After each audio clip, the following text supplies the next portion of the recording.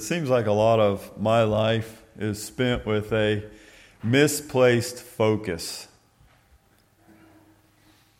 Does that mean I'm looking at the wrong thing? Well, probably. Or I'm dwelling on something instead of looking at it and setting it aside and moving on to the next thing.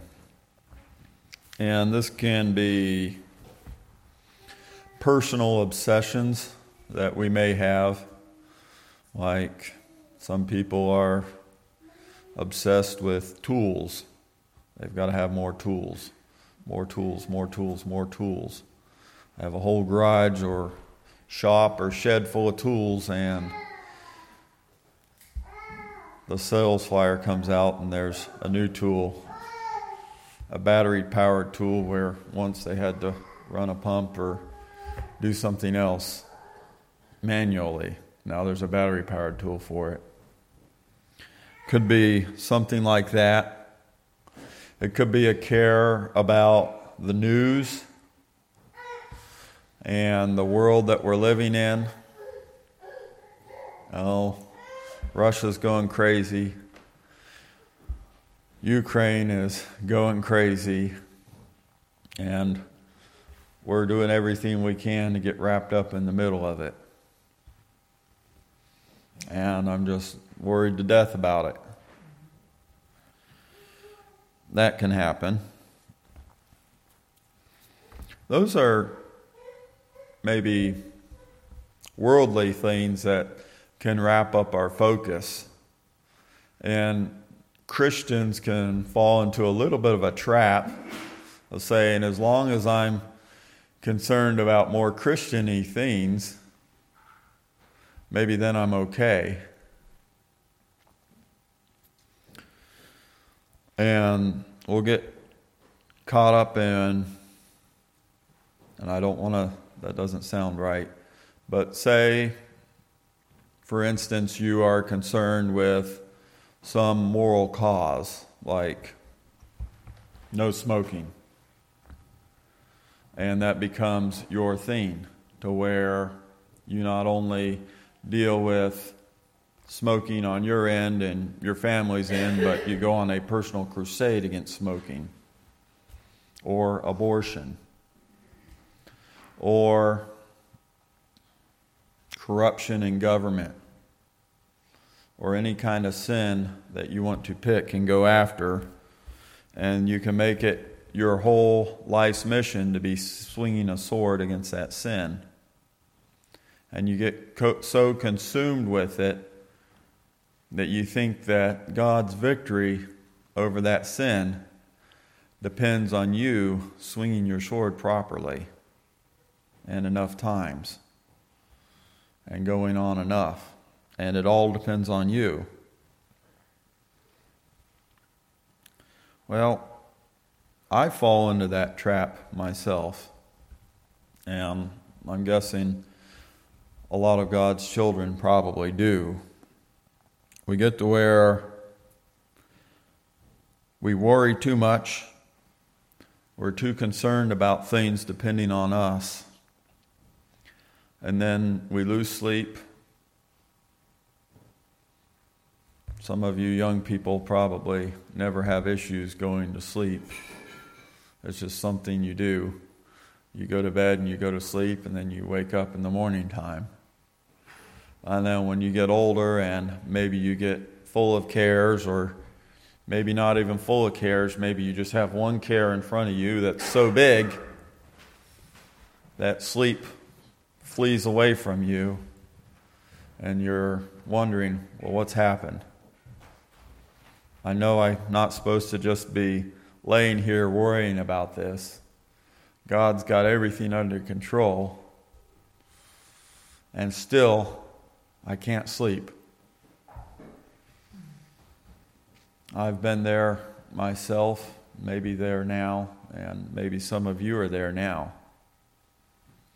And we read through the scriptures and we see King David running around playing hide and seek in a fairly small geographical area. I usually say the size of Pulaski County, but maybe here we'll say an area the size of Roanoke City and Roanoke County. And you're not playing hide and seek with your friends. You're playing hide and seek with a bunch of people, thousands of people that want to kill you. So you're hiding, they're seeking, and when they find you, it's game over. And David, in that condition, could lay his head down at night and go to sleep. How? Could I do that? Evidently not. I've already told you that I've lost sleep myself, and I didn't have thousands of people searching for me, trying to kill me. I just had problems. Maybe a bill that needs to be paid, or maybe somebody in my life is just not doing right, and I haven't figured out how to do whatever I need to do with them to make them do right. Or some kind of other problem, maybe in between those two types of problems.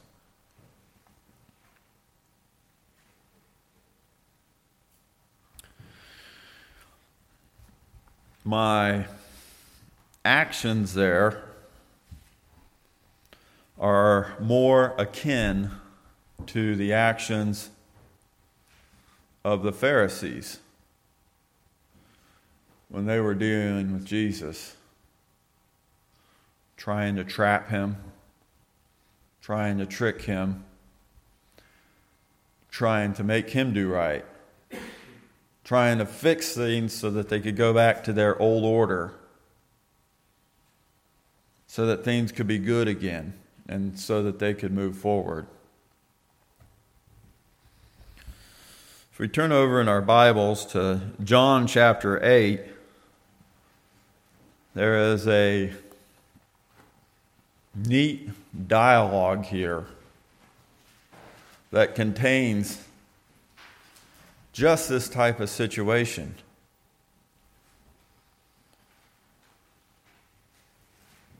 And it starts off with Jesus went unto the Mount of Olives. We have, starting off, the account of the woman that was caught in adultery. And it's a familiar story. We've heard it preached on ably many times. And in that story, or in the account, Jesus is drawing in the ground, ignoring those around him. And they press him on the matter again, and he says, let him that is without sin cast the first stone. And the people start to filter out, starting at the oldest and ending with them all. And then Jesus turns to the woman and says, Woman, in verse 10, where are those thine accusers? Hath no man condemned thee? She said, No man, Lord. And Jesus said unto her, Neither do I condemn thee. Go and sin no more. Now, there's a lot of things that happen after this account, and a lot of different situations there. And I want to focus on those this morning. So we'll start in verse 12. Then spake Jesus again unto them, saying, I am the light of the world. He that followeth me shall not walk in darkness, but shall have the light of life. So Jesus is talking again to the Pharisees. Everybody's come back together after that situation. And Jesus makes a statement which is 100% against the old order. Okay, the old order is set up with God the Father being some sort of unknown, mythical father of Abraham that we say we worship. Okay, but then below God the Father, they have the Pharisees. And the Pharisees in that system were the visible representation of what ought to be worshipped in their world, in their false religion. Because they were the ones who really knew how to serve God and how to do right. And if everybody could just follow and honor the Pharisees, then everything would be right with the world, they said.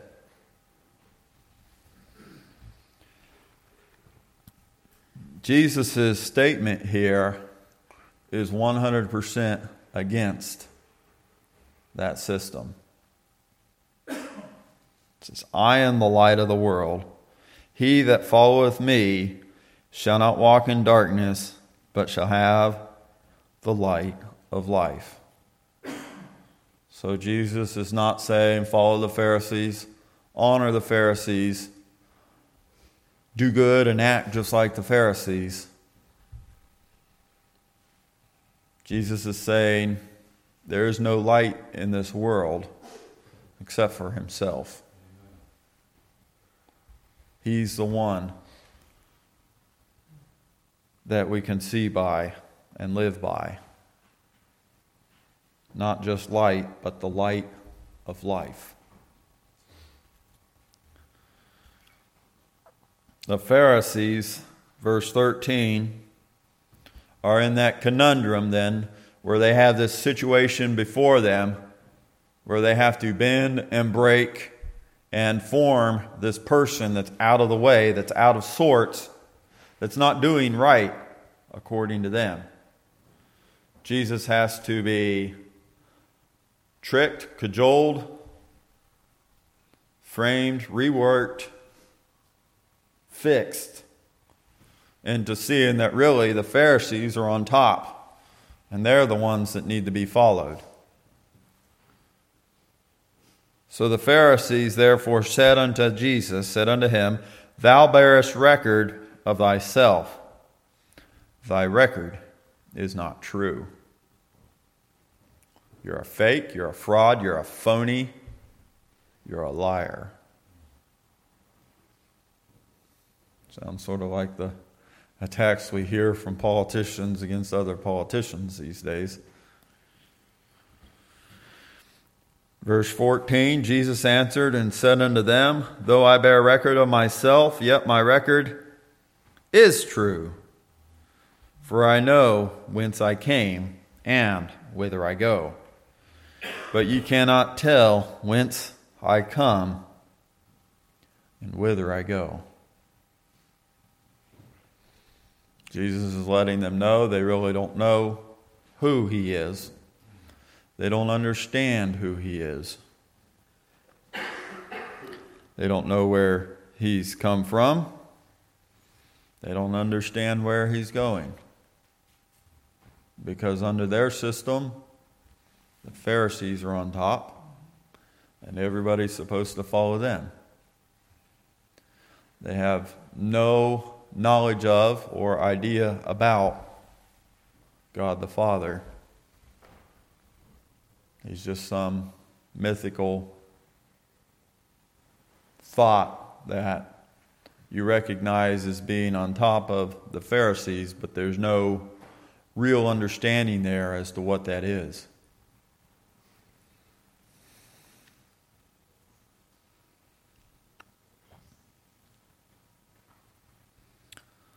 Verse 15. Ye judge after the flesh. I judge no man. And yet if I judge, my judgment is true. For I am not alone, but I and the Father that sent me. See here a good statement of the humanity of Christ. We have Christ the advocate, Christ the priest, and Christ the sacrifice is the Jesus that doesn't judge.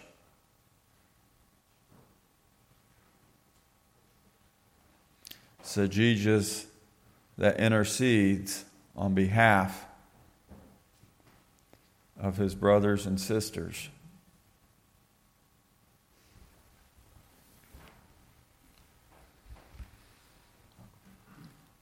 This is one of those places that people will pick and say, well, there's contradictions in the Bible.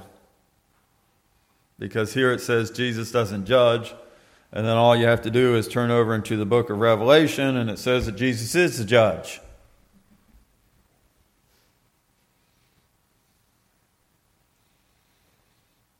They don't understand that language has limitations to describe the infinite. We know that Jesus is the creator. Jesus is the keeper of the world. And Jesus is the Savior. All of these God works.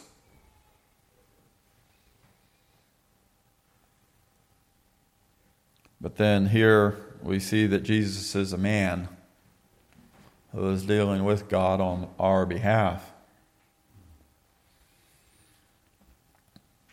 Dealing with us, not as a judge, but as our lawyer, as our advocate. So it can be rightly said by Jesus the man, I judge no man. He intercedes on our behalf.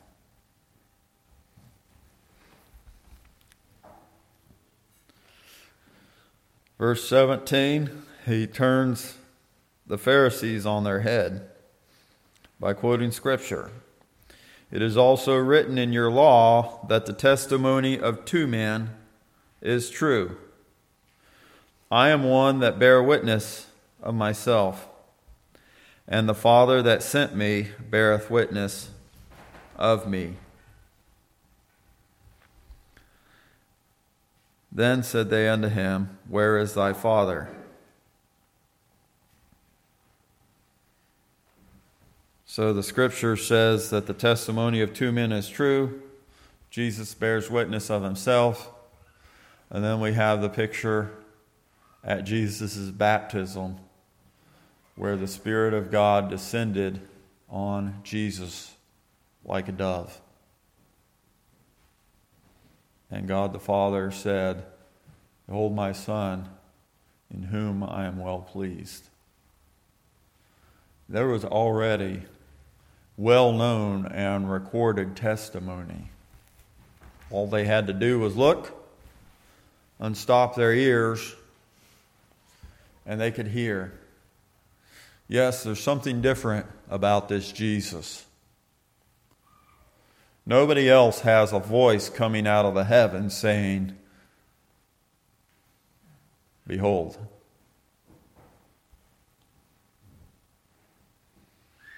I am the one that beareth witness of myself, and the Father that sent me beareth witness of me. Nothing they could do with that. So they tried to throw up camouflage. They tried to throw up smoke. They tried to confuse. In verse 19, then they said unto him, Where is thy Father? They always have the perfect trap. Where is thy Father? Jesus is talking about his Father. We don't want to deal with that voice coming out of heaven.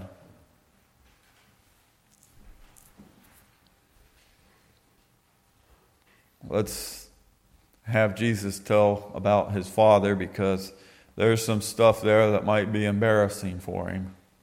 There's some stuff there that people aren't going to understand.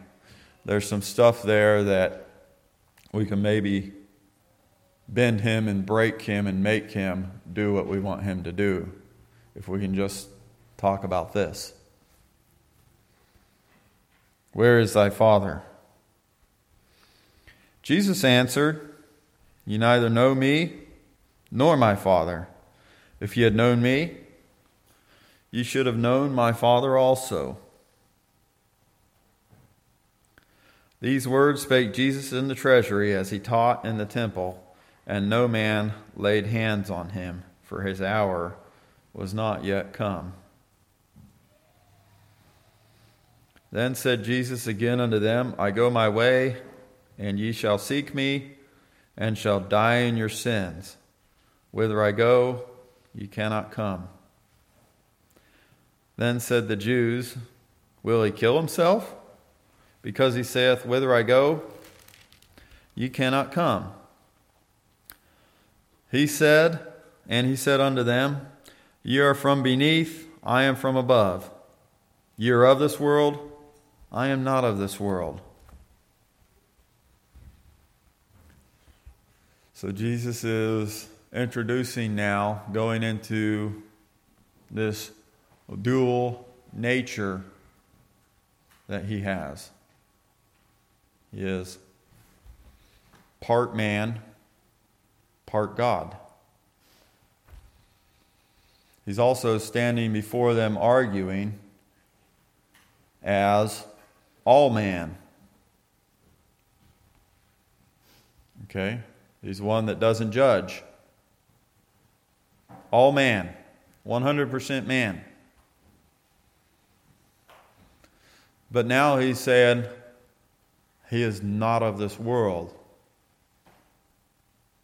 All men are of this world.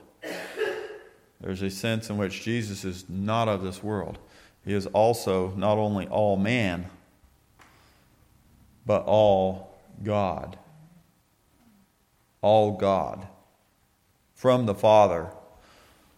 This thing that they can't even describe up above the Pharisees, that they know nothing about.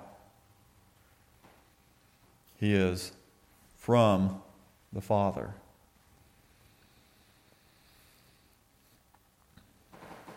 All God. So we see here that our language, which is a description of the thoughts and intents of our mind and heart, can only go as far as our mind and our heart go. If we cannot really understand God because He is infinite, how and why do we expect our language to be able to perfectly describe God? Because our words come from our heart. And if our heart doesn't know, our words necessarily have limits. You're from beneath, I am from above. You're of this world, I am not of this world. I said therefore unto you that ye shall die in your sins. For if ye believe not that I am He, ye shall die in your sins. Then said they unto him, Who art thou? And Jesus saith unto them, Even the same that I said unto you from the beginning. All this dialogue through all the Gospels before this point, and even things that haven't been recorded from Jesus, every single bit of it is true. Every single bit of it is about Him and His life. And He's calling that to their attention. I have many things to say and to judge of you. But He that sent me is true, and I speak to the world those things which I have heard of Him. They understood not that He spake to them of the Father. Which makes sense. unless you have spiritually alive ears and a heart to receive, then you can't hear, you can't understand, you can't partake of the bread or knowledge of the divine. They understood not that he spake to them of the Father. Then said Jesus unto them, When ye have lifted up the Son of Man, then ye shall know that I am he, and that I do nothing of myself. But as my Father hath taught me, I speak these things. Now there's something here in this verse that hit me, because prior to this verse, we have Jesus, the good guy, against the Pharisees, the bad guys. It's good and bad, and it's clearly cut between the two. It's just like a John Wayne movie. You know who the good guys are, and you know who the bad guys are. And that's the way I naturally operate in life. We can be talking politics, we can be talking about sports, we can be talking about anything of interest. And you'll see I start to separate into good guys and bad guys. Maybe not everything, but I tend to do that. And it's real easy to do that here because you've got Jesus and you've got the Pharisees. But here in this verse, he says, When ye have lifted up the Son of Man, okay, when you're killing me, when you're crucifying me, when you're putting Jesus, the Son of God, to death. And that doesn't even make sense. How in the world could the Creator and the Keeper of the world be put to death by man, the creatures?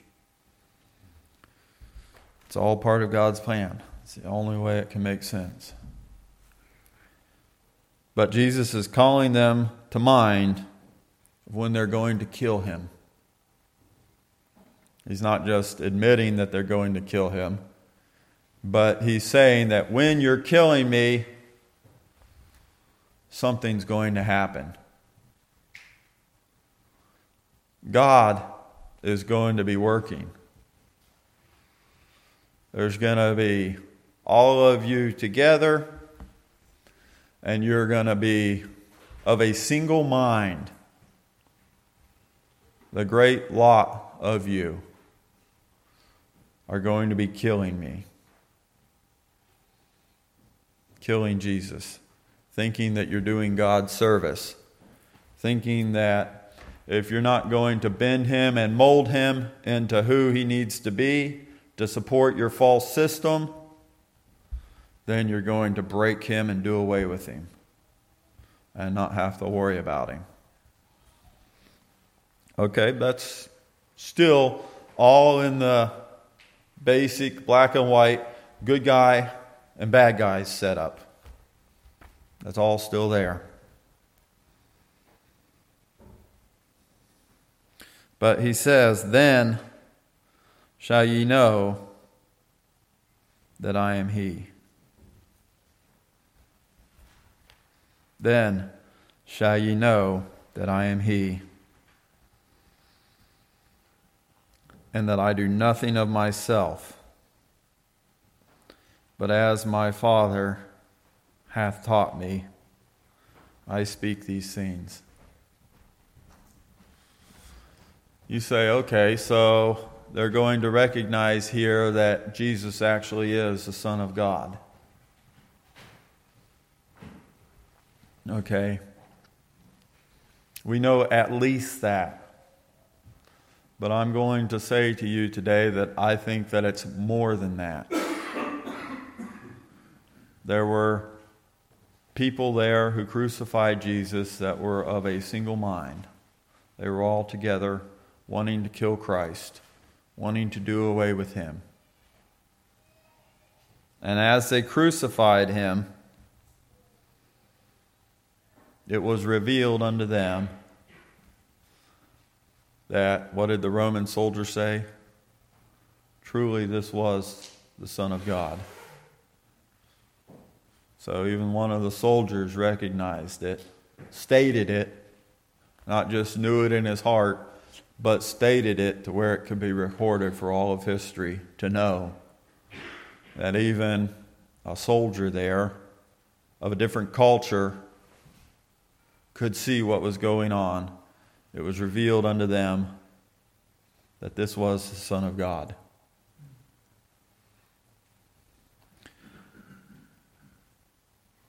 Now, what did Jesus say there during the crucifixion?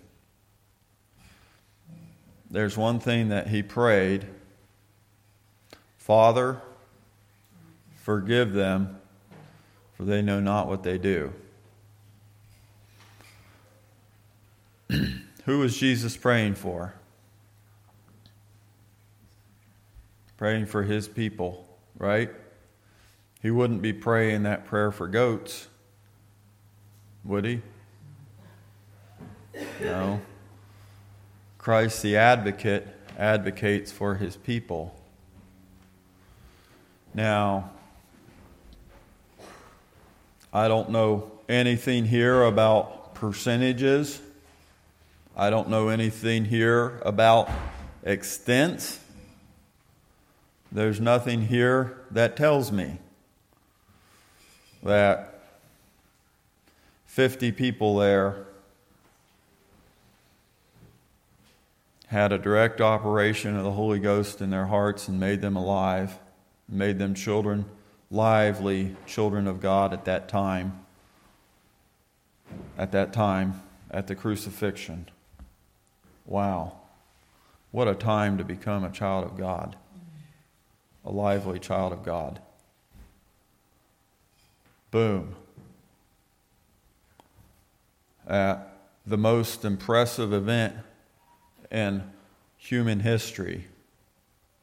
We're not talking about basic tornadoes or hurricanes or tsunamis or blizzards or anything like that. We're talking about really interesting and strange and powerful stuff going on. The dead coming out of their graves. Things so interesting that even the dead couldn't stay dead and stay still. They had to come up and be checking out what's going on and be seen moving around. Crazy, powerful stuff.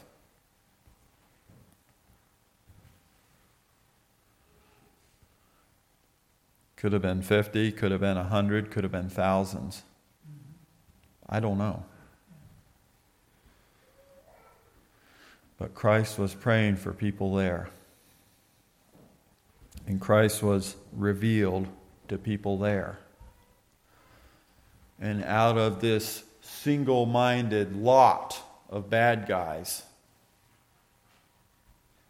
some of them instantly became good guys. Good guys that have a new heart and a new life and now are following God. Wow. This is amazing stuff that Jesus is referencing here. Here he is in an argument with a bunch of people. And have you ever had people that you could argue with? And maybe you argued with them last month. And you can sit down and you can argue with them for 30 minutes. And you go, okay, that's enough. We're done with this argument. Let's talk about something else.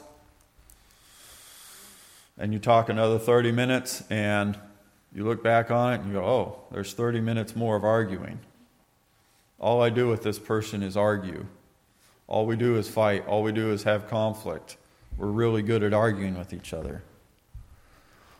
Well, the way Jesus is here with these Pharisees. They're trying to trick him. They're trying to trap him. They're trying to confuse him. And every single point that they make, he has the perfect response. The perfect trap. And they have to go on to a different argument. A different tack.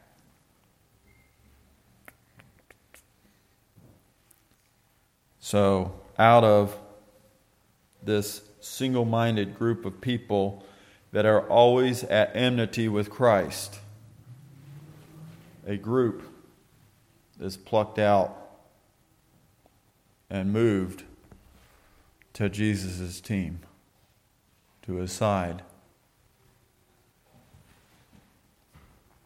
to not being at enmity with Christ anymore. But like every child of God, in a state of grace, in love, in union with Christ.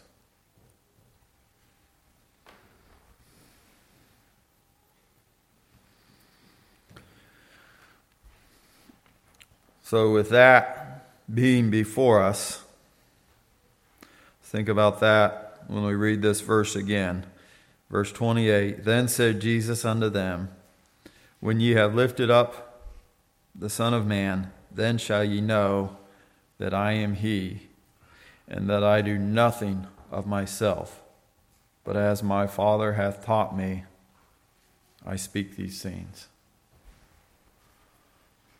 The Son of God, here before man,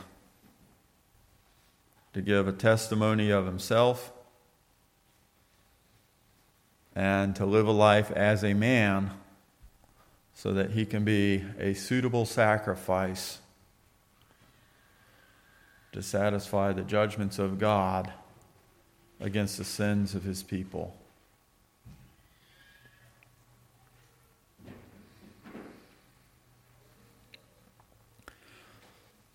Verse 29, And he that sent me is with me. The Father hath not left me alone, for I do always those things that please him. This is one of those verses that you say either puts Jesus in the category of the divine, he is who he said he was, or he's a crazy man or a world-class liar.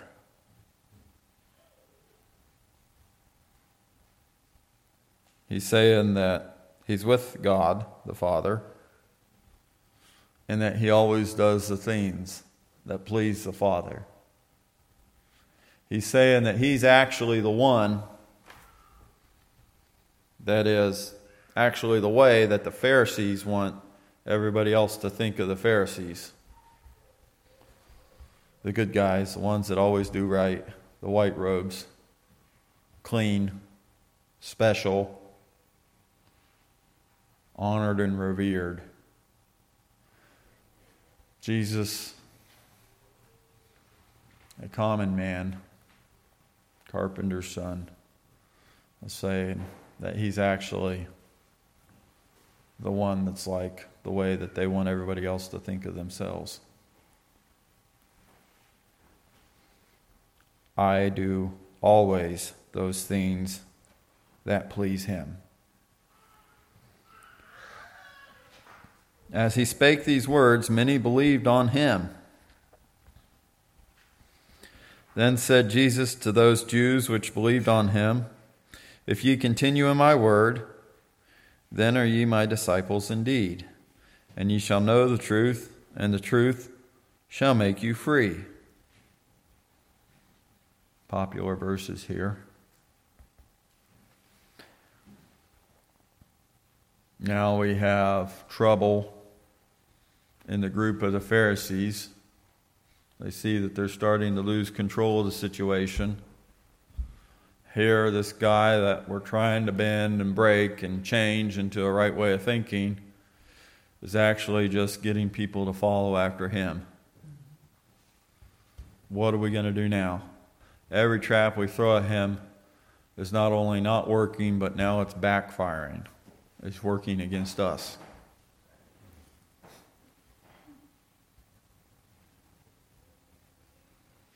Stop right there and ask yourself with your problems, why can't you sleep? If you're one of those people, why can't you sleep? Jesus is able not only to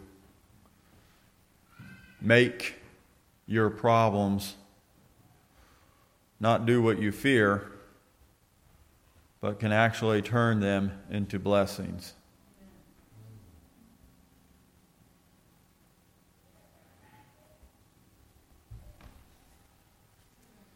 All the attacks were turned around and were backfiring. People are coming to a knowledge of the truth, and as a result of knowing the truth, finding freedom. Verse 33, they answered him, we be Abraham's seed, and were never in bondage to any man.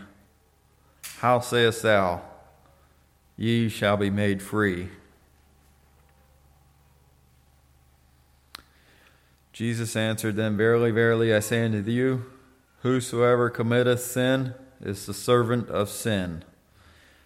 And the servant abideth not in the house forever, but the Son abideth forever. If the Son therefore shall make you free, ye shall be free indeed. So there is here, Jesus is constantly pulling focus off of where it is to where it should be. Where does my focus go? My focus goes to myself. What am I doing? Am I doing right? No, I'm sinning. I'm a professional at it. I sinned yesterday. I sinned earlier today. I'm sinning now. I got to stop that. I got to do good. I got to do gooder.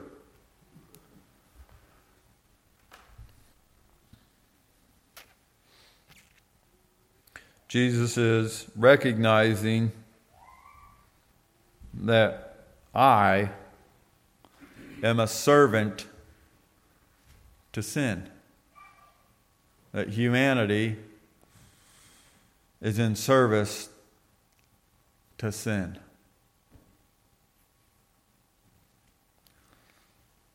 But instead of just being in, dwelling in, staying in, enjoying being a slave to sin, Jesus is calling his people to freedom. And saying, this house of sin that you are in service to is not going to last forever. But the Son abideth forever. Jesus is calling us to a change of focus. From what we're stuck on to what we should be focused on.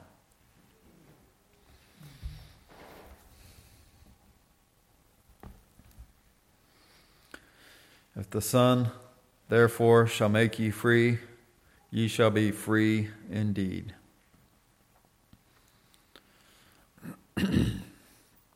We'll go ahead and wrap it up here.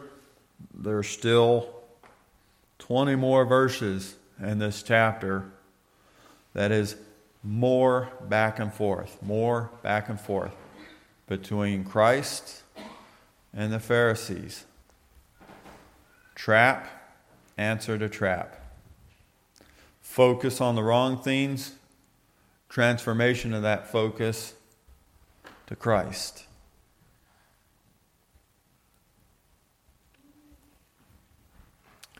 The relationship of Christ with the Father. I said a minute ago, talking about the claim of Christ there, that he's either a liar or a crazy man or the Son of God. And that's one of those neat shock statements that fancy preachers use to grab people's attention or to help make something clear. But it's not something new. It's actually referenced here in these following passages. As you read on, you'll see that they accuse Christ of having a devil.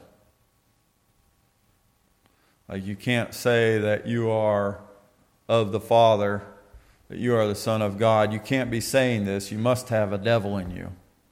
You must be possessed. You must be demon-possessed to be thinking these things.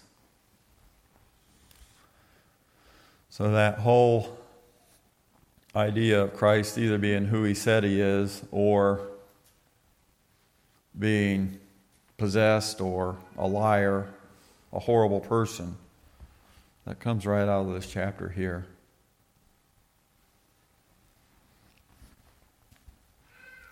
Interesting things. When I was thinking about the work